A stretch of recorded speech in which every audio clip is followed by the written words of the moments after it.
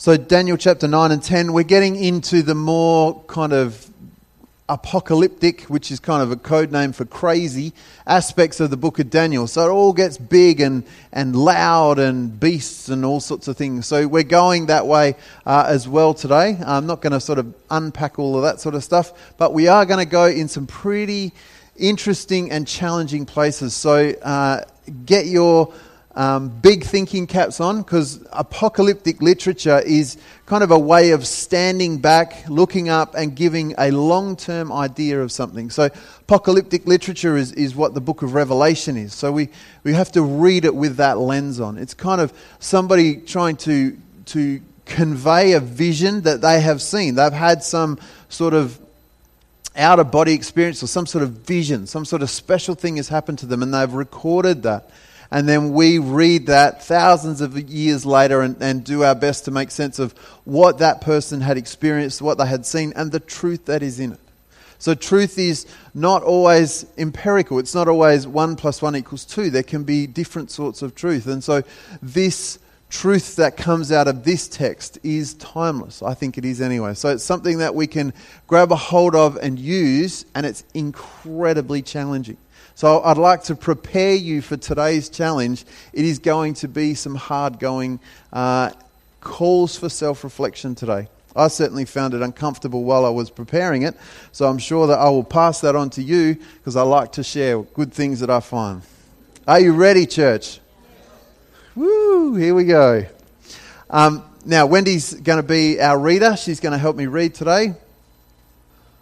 I know you want to undo the top one. Go for it. Can you hear me now? Yeah, we go. Okay. In the first year of Darius, son of Xerxes, a Mede by descent, who was made ruler over the Babylonian kingdom, in the first year of his reign, I, Daniel, understood from the scriptures, according to the word of the Lord, given to Jeremiah and the prophet, that the desolation of Jerusalem would last 70 years. So I turned to the Lord God and pleaded with him in prayer and petition, in fasting and in sackcloth and ashes. So we've got Daniel here, and we have this theme yet again. And one of the loud themes of Daniel is all about... Say it to me, church. Fasting. Fantastic. So he's talking yet again about fasting. And this is a way that Daniel prepares himself to meet God, to hear God, to listen to God, to experience God. He fasts and prepares himself. He quietens the world down by regulating what he eats and when he eats and how he eats. He regulates his hunger, not just his physical hunger, but the rest of his body hungers. He kind of quietens that down by fasting. And he kind of says, I want to listen to God, I want to press in, I want to hear from God, so I'm going to quieten down the physical so as that my spiritual ears, if you like, start to get louder and more perceptive. Daniel knows that his nation is still they're still in exile. So Daniel is well over 80 years old. It's estimated that he'd be over 100 by this time. He's gone through, this is the third king that he's been serving, and he's been in exile and gone through all sorts of trials, and all sorts of huge things have happened to him, yet he still remains faithful to God. He still believes that God can rescue his people and take them out of the country where they're in exile. They're not in their own home. They're in Babylon, and they want to go back to Israel. They want to set up their homes. They want to farm their land. And most importantly, they want to set up their temple. Because for Israel, to be in a place where the temple is for them to have the presence of God with them. So when the temple is gone, when it's been destroyed, for them it feels like God has left. He's abandoned them. And so they are desperate to find their way back to their home and rebuild their temple. And Daniel says to them, it's important for us to begin a process of listening to God and also petitioning God, speaking to God. So Daniel knows that he can feel there's this sort of momentum for Israel to start getting ready to head home. And Daniel knows that this is there, so he begins doing what it is that he can do. So we don't hear of Daniel going up to the king and saying, hey, king, is it possible for you to let my people go? We don't hear that. We don't hear him start to petition wealthy people. We don't hear him start to petition important people. We don't hear him start protests. nothing. What does Daniel do? Daniel does exactly what he can do. He gets on his knees and he begins to speak with God. In those difficult situations, in those places where he has very little authority and very little speaking, because he's still in exile, he's a slave in this place, what he does do is what he can control, and he gets on his knees. He prepares his body physically so that he can spiritually and emotionally meet with Father, Son and Spirit, with God. He can control that. He can manage that. That's what he's able to do. He's able to begin a process of prayer and intercession, which is just another word for praying for something, for his people, so as that they are able to hear from God about the potential and the desire they have to head back to their home and set up their lives again. They want this generation, which wouldn't have known anything about Israel, to be able to have their home back in Israel. So that's what's going on in this chapter. Next. Thanks, Wendy. I prayed to the Lord my God and confessed, Lord, the great and awesome God who keeps his covenant of love with those who love him and keep his commandments. We have sinned and done wrong. We have been wicked and have rebelled. We have turned away from your commands and the laws. We have not listened to your servants the prophets, who spoke in your name to our kings, our princes, and our ancestors, and to all the people of the land. So I've highlighted some words there. What's the words I've highlighted? We. Daniel says we a lot. So we have to remember that he is not a priest. He's not from a priestly line. He's not anyone who has any kind of spiritual authority within his nation that's recognized. He's a sole man. He's on his own. Yet Daniel begins this process of standing up and praying a prayer of confession. This is really, really interesting, because Daniel stands up there and says, Lord, you're great and you're awesome. And he says, we have sinned. We have been wicked. We have turned away from you. We have not listened to you. Daniel didn't do any of these things. Daniel, when he was taken from Israel, was a boy. He was small. He was young. He had no place in the government. He had no place in the leadership. He had no place in any of those things. Daniel didn't do any of the things that he is standing up and saying, we did these things. What is he doing? Daniel is taking responsibility for the sins of his fathers and his forefathers. Daniel's standing up and saying, I've prepared myself, I've met with God, and I know that we as a nation need to stand up and take responsibility for what we've done in the past, and we need to confess our sin. We need to acknowledge our brokenness. We need to stand up and say, we were wrong. We did the wrong thing and we're sorry, and as a nation we don't want to do it anymore. Daniel didn't even do those things. Daniel wasn't a part of the leadership that did those things. Daniel was so small he wouldn't have even known what was going on at the time. Yet something in him stands up and says, I have a responsibility here. This is very, very challenging. When we start thinking about what our fathers and our forefathers and our grandparents, what they did, and the burden that we will be responsible for. And even more so, what about the decisions that we're making now that your children and your children's children will take responsibility for? Because you start thinking about this a little bit, even if we talk really basic, the way that we live, the amount of waste that we generate, the amount of power that we use, the way that we treat the world that we live in. We are making decisions now that our children and our children's children will bear the brunt of, will bear the fruit of.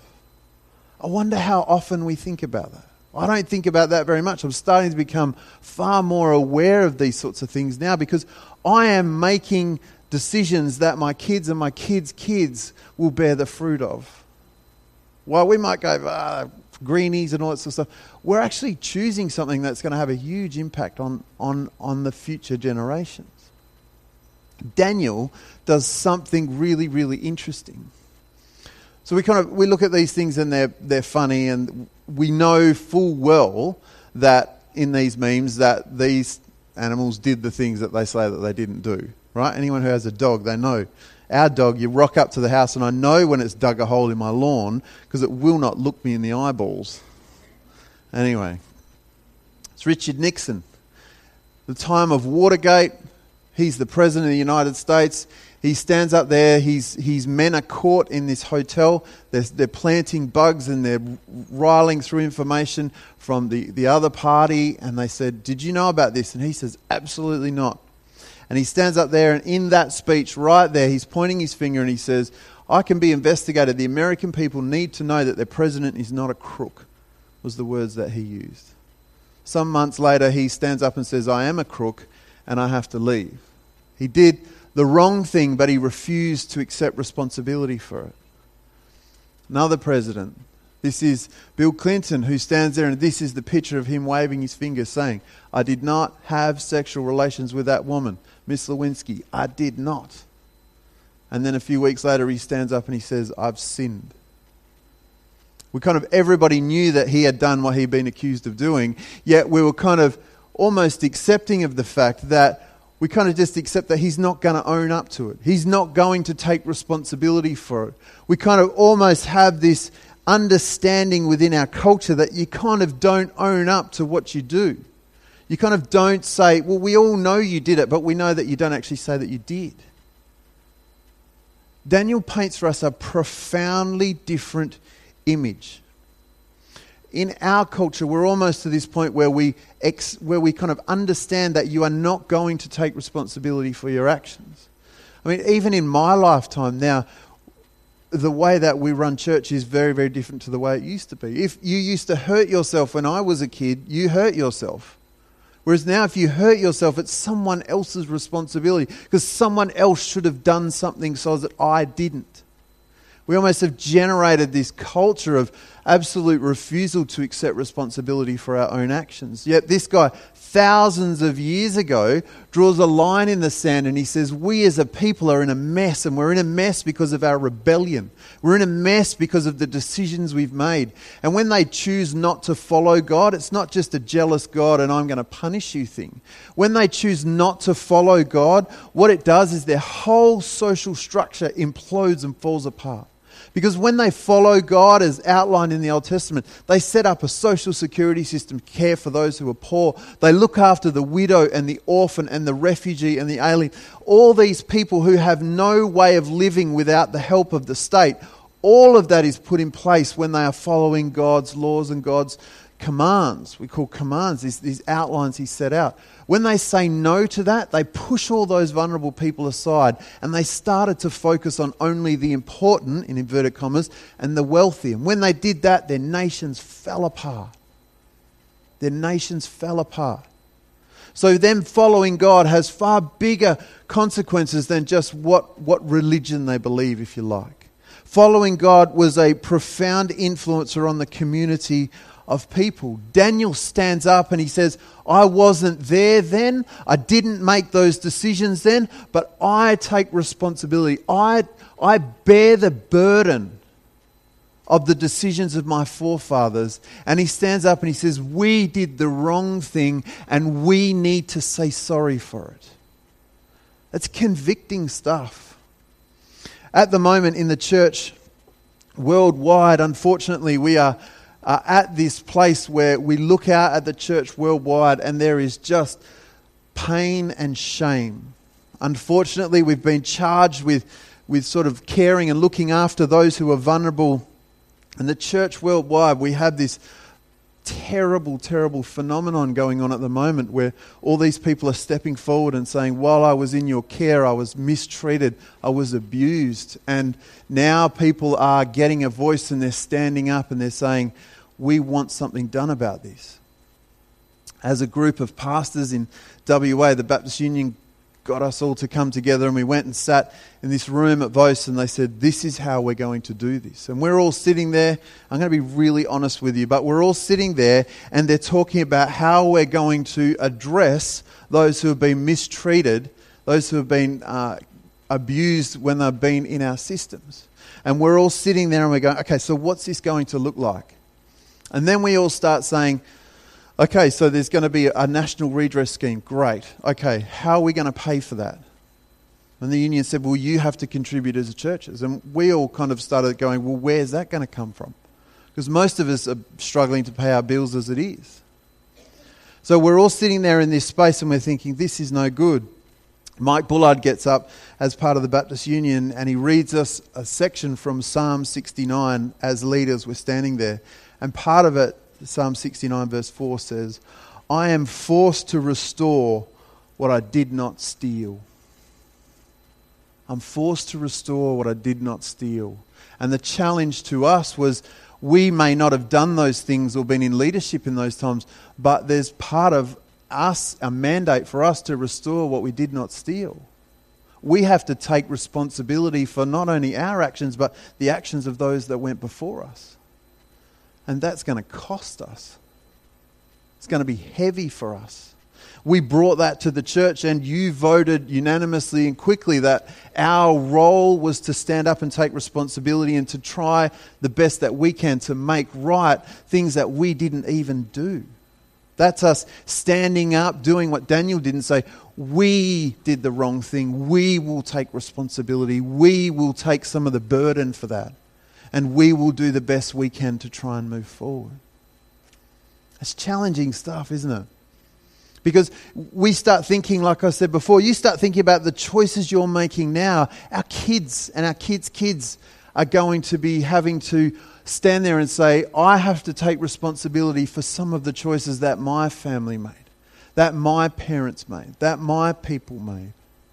Those things are going to be difficult for us, and they're going to be difficult for our children, which should challenge us to draw a line in the sand and start making decisions that we take responsibility for now. We start saying, if I do this, there's going to be ongoing consequences. If I choose this way of life, there's going to be ongoing consequences. Are these good consequences? Are these consequences that I'm happy for my children to bear? Because that's what we're being challenged. That's what Daniel's saying. He's standing up saying, I take responsibility for what I didn't do, but I'm part of a people that did, so I have a burden to bear. The call for us is the same. Are we willing to do that now? Because that's what this passage is ultimately challenging us to do. We have to become aware of the lines in the sand that we need to draw so as that we are able to make the best decisions that we can make so as that our children, our children's children, and even those children that we're never going to see are going to live with the consequences of some of our decisions. Not all, but some. So it makes it important for us to be aware of what we're doing and why we're doing it.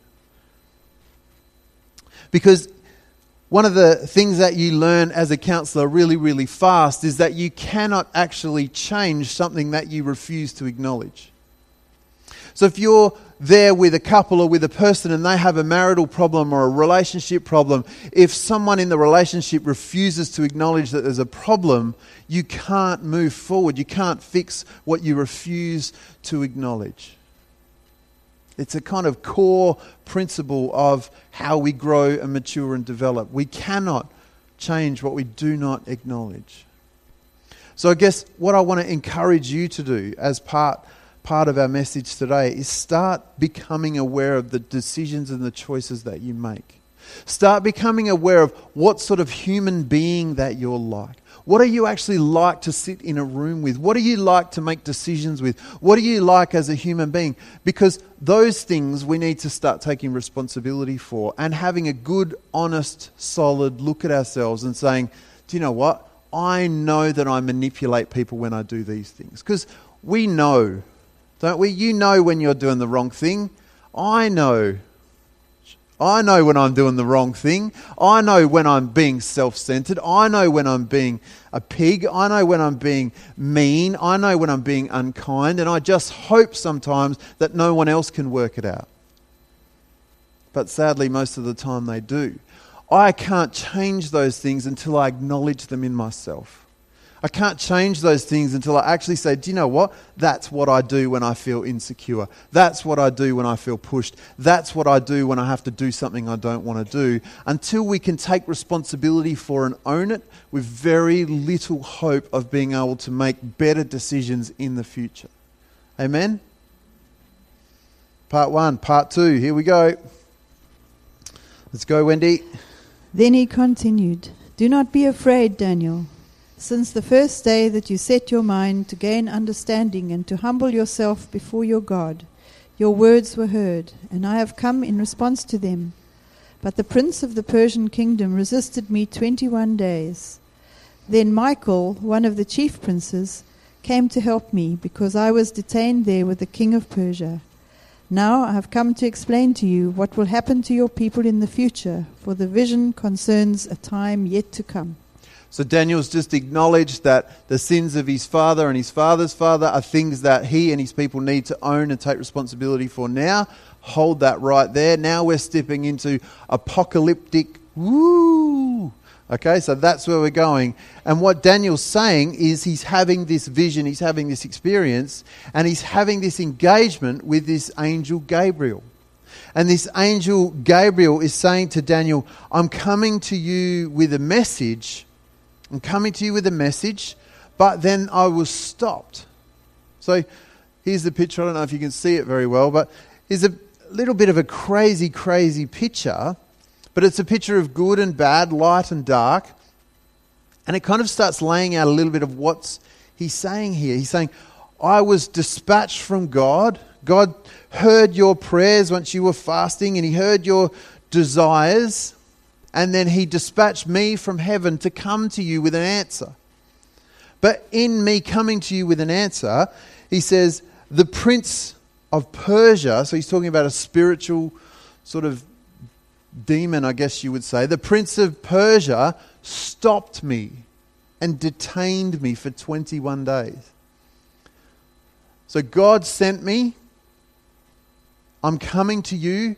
And then in the spiritual realm, I'm detained by this other presence. This evil presence stops me from getting this message to you for 21 days. He goes on to say, then someone else came and helped me so that I was able to fight off the other guy so that I'm eventually able to come and meet with you. So this is sort of like movie script sort of stuff. But it lays out for us a little bit of how Daniel saw and potentially how the world functions. So we have God, and God is good, but we also have evil. And it seems to me, if we look at this passage, it seems to me that evil has a sort of a freedom in some sense. Because what God wanted was for his angel, his messenger, to be able to get a message to Daniel, but evil stopped God doing what God wanted to get done. So you think about that for just a moment. Because God is God, and God can do whatever God wants to do. Yet Daniel seems to lay out a slightly different version of that. That God dispatched his angel, and then this other force stopped what God wanted to be happening straight away. It's interesting when you think about Jesus' prayer, isn't it? The Lord's Prayer. Your will be done on earth as it is in heaven. It's sort of almost like Jesus knows that there's going to be some sort of resistance. Because this other evil force stopped God's plan happening in the time that he wanted it to happen. Because Daniel goes on and speaks about there's a prince of Greece and king of Greece and all these other things. And he's talking about a spiritual presence that has some sort of influence over these different countries. And that what God wants to happen needs to find its way through these things. It's pretty amazing, isn't it, when you start thinking about there is that level of spiritual influence that's going on. You know, we often talk about the need to be in prayer for our nation, and the need to be in prayer for our leadership, and the need to be in prayer for our families and our people and those sorts of things. That stuff matters. Because if we're in prayer, we're able to help what God wants to get done through this interference from this evil presence. And this is this apocryphal idea here that it's big, and Daniel's trying to convey something through a picture, through a story. But he's speaking some sort of truth about how the world functions and how the world works. But eventually the message gets through, and then Gabriel says, and we're going back, and Michael's going to come with me, and we're going to whoop it up. We're going to fight off these guys, and we're going to make stuff happen for you.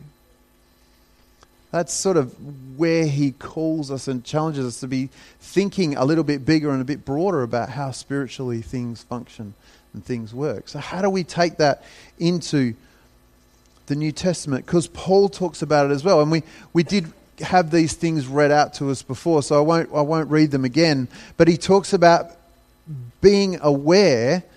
I'll just read the first bit. Finally, be strong in the Lord and in his mighty power. Put on the full armour of God so you can take your stand against the devil's schemes. For our struggle is not against flesh and blood, but against rulers and authorities. In the older language was principalities and powers. Paul's talking about what Daniel was speaking about.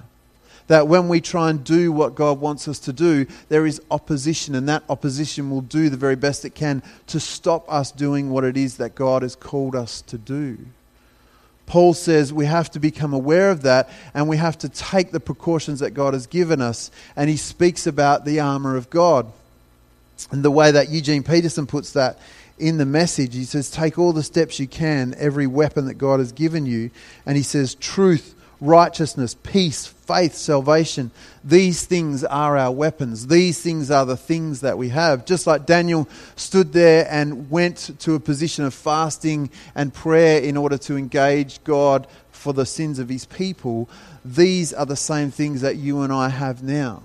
Praying for our families, praying for our nation, praying for our church, praying for Australia, praying for the world. These things are what we can do to combat those principalities and powers.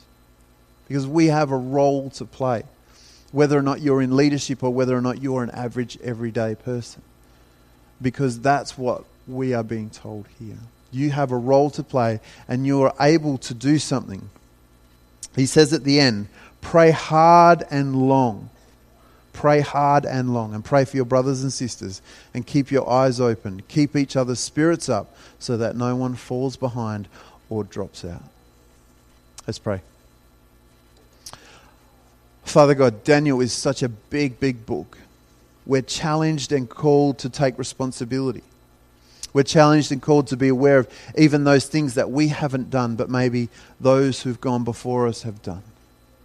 Father, there is a level of responsibility that we must assume for the choices that other people make. And there will be a level of responsibility that our children will take for the decisions that we make. Give us the courage to stand tall. Give us the courage to be aware of the decisions that were made and the consequences that we have now. And I pray, Lord, that we will be aware of the decisions that we make and the consequences that we leave. Help us not be ignorant to the spiritual dimension, to the spiritual oppression that goes on. God, would you give us an awareness like Daniel had? Would you give us an awareness of when we are pushing against something that is not just someone else's choice? When we are pressing into evil, when we are pressing into that force that would try and stop the messages from God getting through? And would you help us to remember that you have given us weapons, that you have given us the ability to push back.